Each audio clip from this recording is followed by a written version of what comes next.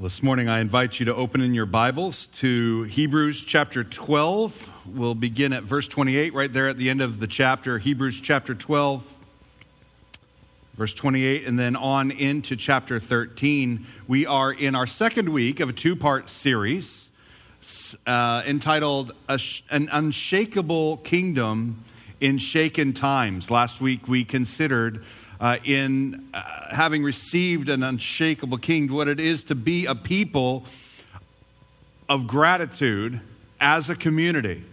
And then today we'll consider what it is to live a grateful life together. We've spent the last year and a half developing a way of being. And as a church, that's after about 7.5 to 8 years of establishing a way of being a church together.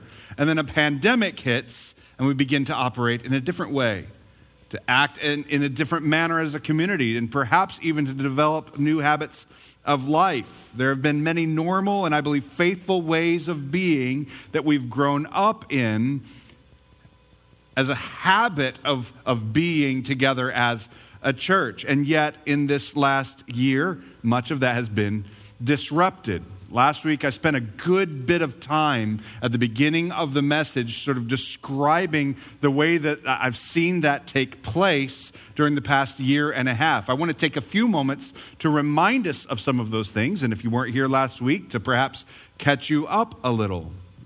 Here at Cross Point Coast, we've developed a way or a life together around what we call our gospel rhythms of celebration, connection, community, and contribution. And the intention of those rhythms of life is that we would remain centered on the celebration of the great story of our God in Christ and His gospel.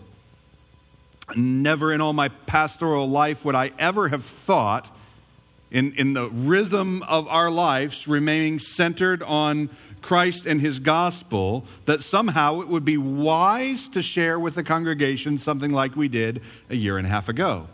For the sake of the health of our congregation, we should limit our time together and only gather in one another's homes with great caution. That sentence is almost completely opposite of what we believe about our life together, that we're supposed to be together, supposed to be in each other's homes, supposed to be in each other's backyards, supposed to be at our neighbors, we're supposed to be in parks, living the Christian life together, that it's by our love for one another that the world will know that we are His disciples. And how can we love one another if we're not together? And yet, that was wise. It was for the health of the body. In my church planting plan, I have a bunch of Moleskines, and they're all filled with thoughts about what it's going to be like to plant the church, and convictions and understandings of the Scripture, reading through, filled with all kinds of ideas. And not one of those Moleskines has a couple pages next to each other all about what to do in the event of a pandemic. I'm sorry, guys, I just failed. I wasn't ready, right? Were any of us ready for a pandemic? What I want us to do again this morning for the second week in a row is I want us to stop for a moment and notice that so many of the ways that we are today, even with many of the restrictions lifted and so many of the previous practices now available to us, that so many of our ways of being today are not the same as the ways that we were a year and a half ago. Now, I haven't said yet whether or not that's good or bad. Some of the things that God has grown us in, we ought to thank God for. That we have come to a deeper understanding of what it means to be a people together. That it's more than simply being in one place. But some of the practices are not what we long for and not what we see according to the Scriptures. I wonder, have there been accidental patterns of being that have crept in even into this new season that we are entering into, Lord willing? Last week I gave the illustration of bed rest. Basically, for the last year and a half, we've put ourselves on bed rest for the health of the body. It's like a person who's broken a limb, and the doctor has said, for the health of your body, don't move an inch, don't exercise, and we'll bring you whatever food you need. Okay? No doctor, if you walk into them on any normal day, says the best thing that you could do is stay in bed all day. All right? Don't get out of bed, whatever you do. That's not normal. That's not a good prescription. It's not a good doctor, unless there's something disastrously wrong. Our limbs need to move. And here, after a long season of bed rest, there comes a point where the doctor needs to walk back into that room and says, it's been long enough. I think you're okay now. And you need to speak with those around you, perhaps get a second opinion, search for wisdom, but perhaps now is the time to get out of bed. Your bed sores need to heal and your limbs need to move.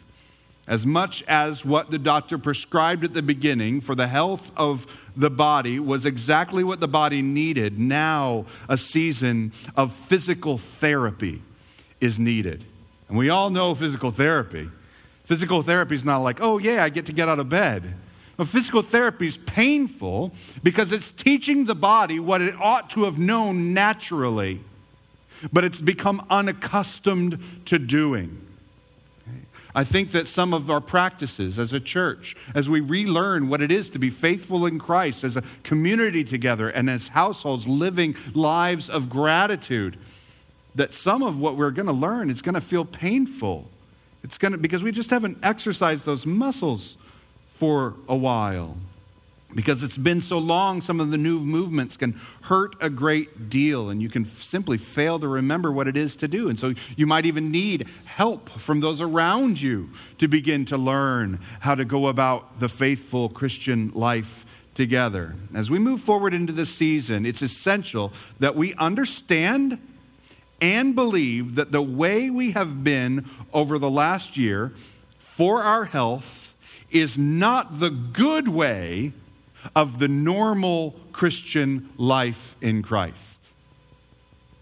And that there is a way that is laid out for us to live. We must look not to our own wisdom to discover how we are to be as a church. Right at the beginning of really a sense of call and some people speaking into my life, encouraging me to pursue church planting, really I was at a place where I could ask myself, well, what have I seen that's wrong in every church that I've ever been to, and how can we do what I want to do right? In other words, how can I invent the church and then persuade a bunch of people to do it my way? Okay? And I realized, thankfully, relatively quickly, this was a bad church planting plan. And that really the business of the church planter is to discover what is it that the Lord has done in planting the gospel, and how would he grow up his church. The same is true for us today. It hasn't ever stopped. Our business as a church together is to ask the Lord, how, Lord, are we to be as your purchased people? What is it that you have purchased? What is it that you have made in making us a people in you? Let us look to the word, therefore, apply what the Spirit would teach us there with wisdom and faith in this shaken moment, and ask, Lord, how have you caused us to live, given who you have made us, unshakenly in Christ, even in this shaken moment? I think that's what we find right here at the beginning of in Hebrews chapter 12, beginning at verse 28. Please look at it with me. Hebrews 12:28. Therefore, let us be grateful for receiving a kingdom that cannot be shaken. And thus let us offer to God acceptable worship with reverence and awe, for our God is a consuming fire. Let brotherly love continue. Do not neglect to show hospitality to strangers, for thereby some have entertained angels unawares. Remember those who are in prison as though in prison with them, and those who are mistreated, since you also are in the body. Let marriage be held in honor among all, and let the marriage bed be undefiled, for God will judge the sexually immoral and adulterous. Keep your life free from the love of money, and be content with what you have, for he has said, I will never leave you nor forsake you. So we can confidently say, the Lord is my helper. I will not fear. What can man do to me? Heavenly Father, we thank you for these this word recorded for us by your church, inspired by your Spirit, preserved for us today, by which you would speak to us with authority and power. We thank you for your word. And I pray that your word would accomplish the purpose for which you have sent it to us today as we reflect together as your church. Thank you, Jesus. We pray this in your name. In the name of Jesus, we pray. Amen. An unshakable kingdom. There's a logic at the beginning of our passage that I want us to remember one more time. Look at the logic of verse 28. It says, therefore, be grateful. So that's the first thing, right? It's just a command. It's just a command passage. It's like the 11th commandment. Be grateful. All right? Well, no, that's actually not the first logical thing in the passage. It says, therefore, let us be grateful for receiving a kingdom. What's first? Gratitude or a kingdom? A kingdom. We're a people who have received a kingdom that cannot be shaken. This is where we are.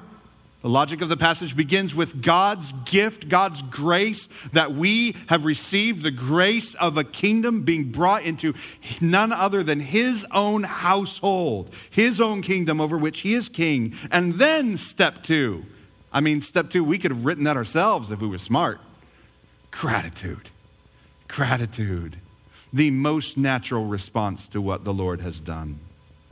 Therefore, let us be grateful for receiving a kingdom that cannot be shaken.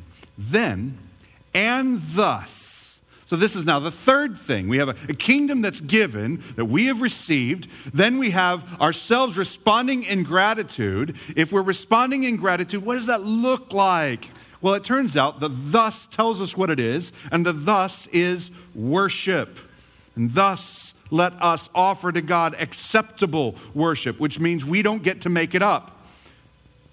No church planter gets to say, what kind of worship service would I like to design? No, there's acceptable worship, and then there's not. And here's the shocking thing. When it says, and thus let us offer to God acceptable worship with reverence and awe, for our God is a consuming fire. What he goes on to is not to describe a Sunday morning liturgy. See, I'm ready for it. I'm like, okay, we're going to offer acceptable worship. So what do we do for like the call to worship? No, he describes a life. And I think we discover one of the most precious things that the scripture can teach us as a church together. That worship is a life of reverence and awe lived before a holy God. Friends, that's why heaven is worship. Heaven is a life of reverence and awe, lived before the God who has redeemed us and brought us into His unshakable kingdom. So if you want to know what worship looks like, it looks like letting brotherly love continue and continuing from there. It looks like gratitude. Gratitude is the great response to the grace of God that overflows into a life of worship. So a question for us this morning is, in shaken times, and I feel like I don't really have to define that very much. Now, you name it. What's messed with you like this week? You know? Maybe we should all just like sort of send that in sometime this week. Tell us what's messed with you. You know what I'm talking about. In shaken times, is there any instruction that we have received from the Lord that are central to how we are to live in light of an unshakable kingdom? How are we to worship in light of an unshakable kingdom right here in shaken times? How might we trust the Lord and His design for life, given the reality that He's rescued us out from the shakenness of the world and into His unshakable kingdom? Verses 1 through 3 speak of hospitality of a grateful community.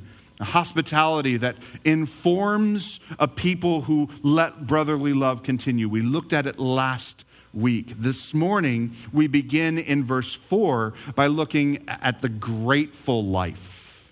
What does it look like on the ground for the life that is lived in the unshakable kingdom? And it begins in verse 4 with these words. Let marriage be held in honor among all. Man, the Bible's good. So good.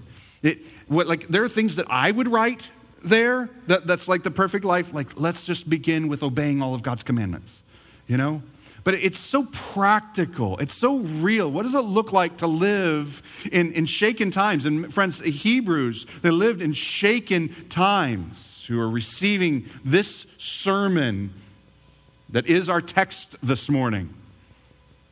Shaken times. How are they to live? Well, such a practical instruction. Let marriage be held in honor among all. That's where I want to begin, among all. The business for the church, for us to receive today, is to recognize that we have been called together to hold marriage in honor. We honor God's design for society's flourishing. I think that's one of the reasons why he goes here just right away, is that marriage is so fundamental to the flourishing of human society, is the most basic cellular unit of human interaction, human society. We honor husbands and wives, not a husband and a wife, but God's design for husbands and wives. This is his idea and the way that he has organized humanity to flourish. We honor his design of marriage for children. We say, this is good. God knows what he's doing. We'll honor it. We'll look for it. Next week is our Roll-Up Sunday. And we were asked the significant question for our Crosspoint Kids Roll-Up Sunday.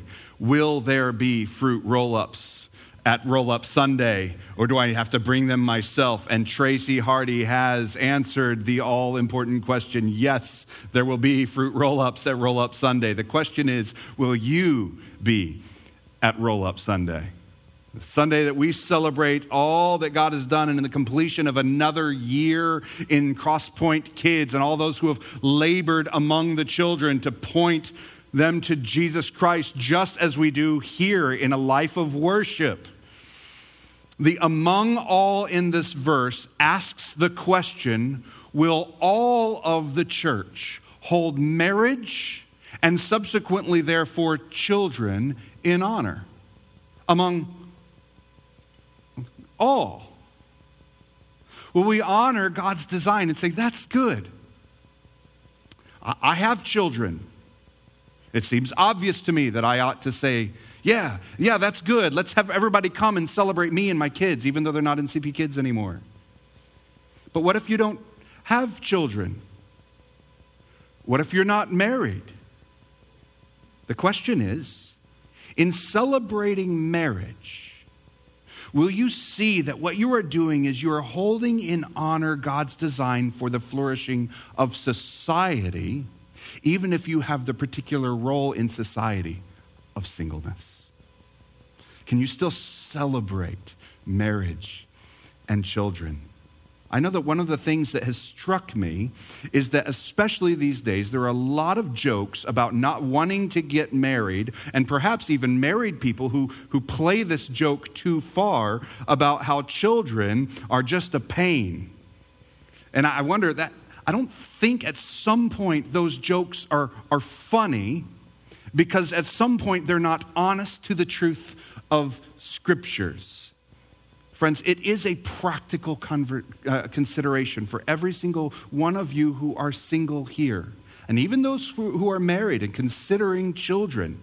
One of the things, a serious factor to discern your future for marriage and singleness is to consider children.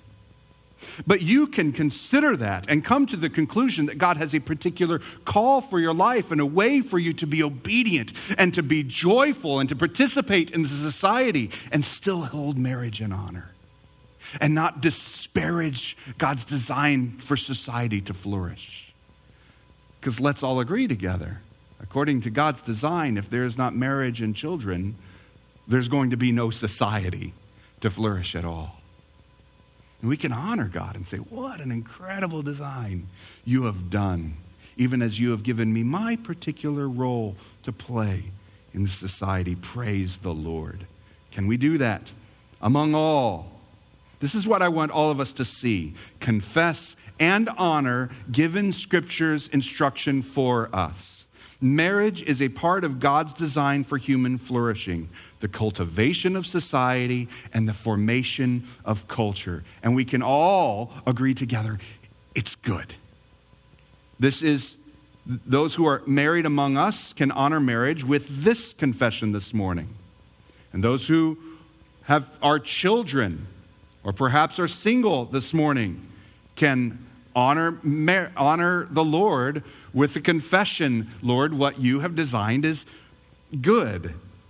Whether marriage is the station in life into which God has called you or will place you in the future or not, doesn't change your ability to honor marriage as good and to live our lives in a manner that upholds the design of God both in marriage and sexuality. It's in the passage for us to honor. This is so important before we step aside into the next verses, that this is a positive statement. Look at it with me. Let marriage be held in honor among all. And let the marriage bed be undefiled, for God will judge the sexually immoral and adulterous. It isn't first an instruction to denounce a surrounding culture. Do you see that? Now, note, the Roman culture was far degraded in this area of morality. Far degraded. There were many things that the author to the Hebrews could have written, but instead he holds out this positive beauty. Let marriage be held in honor. The first and foremost important means by which we honor marriage is to practice a pure and undefiled life together. And friends, that's among all who are present in the church. You can see that this practice to which all of us are called is a practice for our eyes and our minds just as much as it is for our bodies. A positive practice to honor. Even in the prayer of confession, I hope, because I know what is true of the temptations that are in this world, that you would be bold enough to confess your sin in these areas, in our prayer of confession, to go before the Lord who has called us to be seen and known by him, and to know his grace and transformation. But if your work there is, and God, I'm going to try so hard not to do that next week. Friends, there is a better call. Can you hold marriage in honor? You say, man, my temptation practices are not as beautiful as God's design. Teach my heart to love that. That is a positive call. It's a practice of faith that tells our souls daily that the way of the Lord is good and that his design for marriage is good. It's as though we say when we sin, it's as though we say, I see, God, that you've designed and declared something about marriage. But the fact is, I would be more happy, our society would flourish even more if I lived morally unrestrained, if I broke out of your design for marriage and morality, and on my own, apart from your design, I can live. Now that's a positive declaration as well. And we do that one. We have much to confess. But our confession at its root has, God, I do believe that what you have said and what you have done in making us the way that you have made us and making us a society the way that you have made us in marriage and children and all the rest, God, is good. I believe you. Now, there is a place in our culture to speak with a prophetic voice into our culture and into godlessness. There is a place, but the best voice we will find is the life of worship that's lived by faith. It's the most compelling voice. How will they know that we are his disciples? by the way that we love one another. How might we love one another? By holding marriage in honor. And in light of the warning of judgment, we are called to live a life of repentance. The gospel of Jesus Christ has shown us that God's judgment upon sin is real. It's so real that we have seen Jesus, the perfect man, suffering the judgment of the Lord on a cross in our place. That's how real judgment is. Every time we see the word judgment as believers in Jesus Christ, we ought to see Jesus on the cross. For our God is a consuming fire. But it's in our place. And we have so often failed to honor marriage with our lives. And so Jesus has suffered the justice of God in our place. And so we're free to confess our sin. Free. Our confession itself is a confession of faith. That it's bold that we approach the throne. Because we approach as a people, as Mark reminded us, who are covered by the righteousness of Christ. You see, by honoring marriage with our lives, we're not telling the world that we're better. That we occupy a moral high ground. We tell the world that the Lord has rescued us from our moral depravity by grace. And He's given us a new vision that we simply want to honor because it's good. It's good. And we do so in repentance of our sin and in faith-filled honoring of His design for marriage.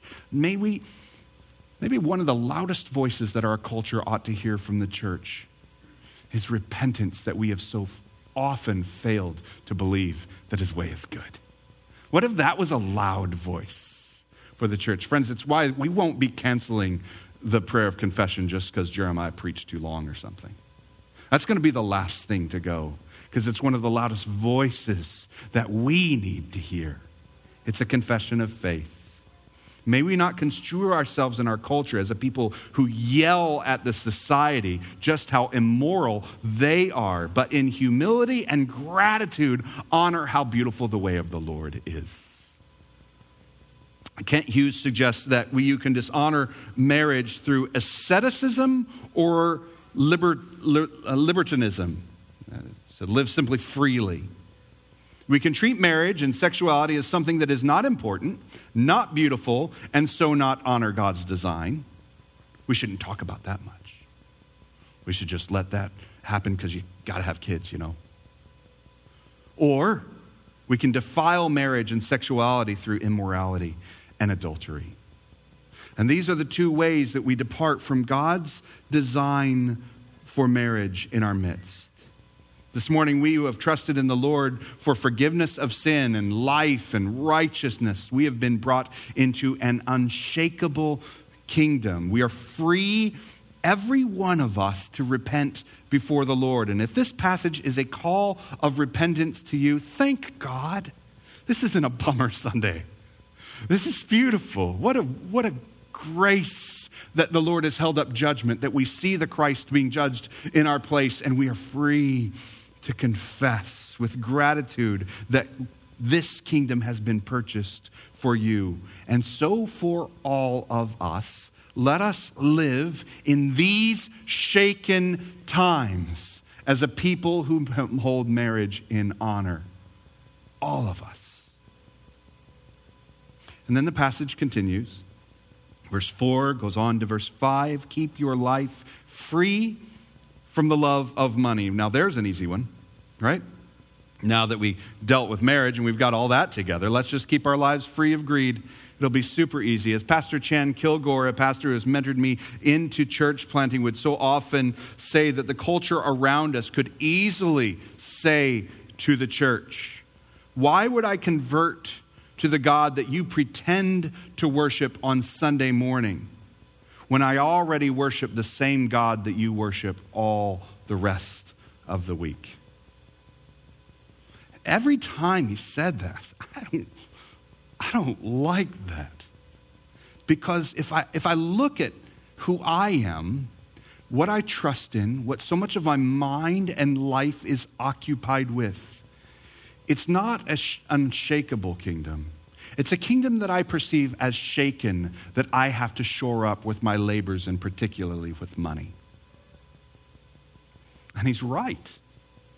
Why would the world convert to our God when they already believe in him? The God of money. This year has presented us with the most isolation I think you've probably ever experienced in your life. I know it is for me. So much isolation, so much time alone, so much time, listen, to think about myself, right? This year has presented us with all of this isolation. You probably focused a great deal perhaps on your vocation, perhaps on your family, perhaps on your literal house. So many house projects going on right now. So many of your hobbies taking place. So much effort in our individual lives and our households. It would be easy, wouldn't it, to accidentally have developed habits that are identical to all the other efforts of the households on your street. What have they been focusing on? Turns out, all the same things. You're all busy worshiping the same God together. How easy would that be? Perhaps, you have begun to place your hope for happiness in the things that are challenged in this scripture this morning. Keep your life free from the love of money. This isn't a unique call to Hebrews. In 1 Timothy chapter 6, verse 10, some of you are familiar with this passage. Great verse to write in the margin of your Bible here in Hebrews. 1 Timothy chapter 6, verse 10, for the love of money is a root of all kinds of evil. It is through this craving that some have wandered away from the faith and pierced themselves with many pangs. Man, that's good.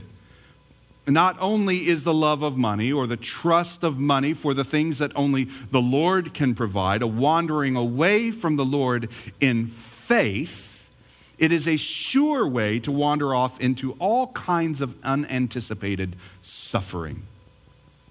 When we trust in money, money had better provide what we have trusted in it for. Do you hear that? If you're going to trust in money, if you're going to trust in your vocation, if you're going to trust in your household, if you're going to trust in your career and hobbies, whatever it is that you're trusting in it for, it better nail it for you, because it's all you got. Because with money, there is no grace. You either have it or you don't. With money, there is no promise. With money, it is your responsibility to maintain the integrity of the kingdom that you build with it. So build well. Do it right the first time. And that's terrifying to a guy who gets so many things wrong in life. What am I thinking? With the pursuit of money, there is literally and actually no such thing as an unshakable kingdom. It isn't just that money runs out, that you have pierced yourself with many pangs. It's that it's by your own ability and your own power that has become the foundation of your life. You love money, but you got to work for it. You see, money doesn't work for you. That would be grace. You work for money, and it is your master, your own effort, your own striving, your own suffering to endure. Now get busy. There's no grace in that. That's why Jesus says in Matthew 6, verse 24, no one can serve two masters. For he will either hate the one and love the other, or he will be devoted to the one and despise the other. You cannot serve God and money. That's why he says, love the Lord your God, or love money, your God, right? That's what Jesus is telling us in this passage. Which will provide for you? Will money or God provide for you? I think that one of the most clear ways that I can put it is this. Money is a wage, it is earned, and it is just as easily lost. But salvation is a gift, it is grace, and it's kept in heaven for you by the power and promise of God. Whom do you love? Do you love wage? Or do you love grace? Again, money is a shakeable. It's a shaking kingdom. But we've entered into a kingdom that cannot be shaken. And it's a kingdom that we have entered because it is a kingdom that we have received. Not built, received. And so the command to us in this passage, the instruction for us, is be content with what you have. How can we be content when what we have received is a kingdom that cannot be shaken? It's permanent. You can't take much from a believer. Try it. You can't even take his life, because in his life he loses nothing. For God has said, I will never leave you nor forsake you. You can take everything away from a believer. And what does the believer have? God, who made everything. Unshakable kingdom. For God has said, I will never leave you nor forsake you. What is your hope? That if all else would fail, the Lord is with us? Yes. And it is He whom we love, and it's He whom we trust. Which is why the last thing that this passage tells us is so precious and important for us. I will not fear. We can confidently say this. The Lord is my helper. He saved me from my sin, which is my greatest enemy. He has removed me from the judgment of the righteous God that ought to be upon me, taken in Himself and given me His kingdom. He's brought me into a kingdom, and He's given me a new way to live. It's not a new way that feels like a weight. It's a new way to live that feels like grace. It's a gift to honor marriage. It's a gift to be content and provided for. Do we believe it? Do we walk as a people of worship, gratitude, and awe? I will not fear. When the world around me begins to shake, I look to the Lord. Look to Him. What can man do to me? We ought to expect nothing but sin and folly from the world around us. We ought to expect it. And yet, when we look around the world around us, we also find common grace. That the Lord is at work to preserve even the societies that do not live to worship Him. So even where we see a rejection of the way of the Lord, what can man do to me? Man, grace. God is at work in grace, even in the culture that seems so threatening. Do we believe it? Do we believe that God is at work right here in these shaken times? That's messed with me. I tend to be a realist, right? I tend to look at things and try and see what they look like right now. And what this realist is looking at things right now, and they look really bad. They look not just shakeable, they look straight up shaken. Do I believe in the common grace of our God, that He's still present, that He has not yet returned to execute full judgment on the earth, but we still live in an age of grace? I will not fear. What can man do to me? In fact, we ought to expect nothing but sin and folly from the world. But we see is God still preserving. The mercy and grace of God has caused us to be born again to today, friends, a living hope. If you're alive, there's hope for the place that we live. And there's hope for the place to which we will go. And this is a confidence of a people who live in an unshakable kingdom in shaken times. Man, what would it look like to have a people who've received grace, who see it as good, who walk together in the sweetness of repentance and joy? and who expect God to work in the most ugly of places. Probably the greatest example of this that I can think of are the numerous times the Apostle Paul found himself in front of wicked leaders in a wicked culture. Do you know what Paul expected in those places? He expected a few things. One is he expected to die. Yeah. Now, it didn't bother him much, just to live as Christ, but to die is gain, so go for it. He expected to die. He was a realist. But he also expected God to work. One of the leaders even said, "What, are you trying to convert me?" And Paul's like, yeah, I'm still alive, so we must be in the age of grace. So, do you believe in Jesus the Christ? What if that was our disposition? And, well, we're realists. We expect to die. We don't think it's going to go particularly well for us these days. But I also think the Lord's going to save. And there will be more people right here in this shaken place who will receive an unshakable kingdom into which I myself have been brought. Friends, that is an encouragement to me. It's an encouragement to me as a people who are going to turn to Mark next week and continue to look at Christ. But friends, we don't just find Jesus in the Gospel of Mark. We find him at work in our midst today. By his word and spirit, we expect to see the Christ.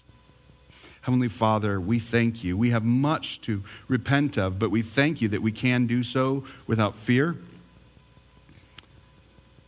We can even approach your table of grace as such, not a table of wage. We do not receive your broken body and shed blood as a wage by which that we have earned, but grace that we receive by faith. Thank you, Lord, that we have much to repent and we can. Thank you, Lord, that you have much mercy new again this morning, that we live in an age of grace. Show us how to live and how not to be afraid, that we would be real, that we'd see things as they are, but not be afraid, that it would become true of us to live as Christ. And that's good news. And to die is gain. That's good news, because there's a kingdom that is unshakable into which you have brought us. Teach us how to live. Teach us together, Lord, by your word and spirit. Bring us to a faith-filled life together as your church. Thank you, Lord. We trust you for all of these things in Jesus' name. Amen.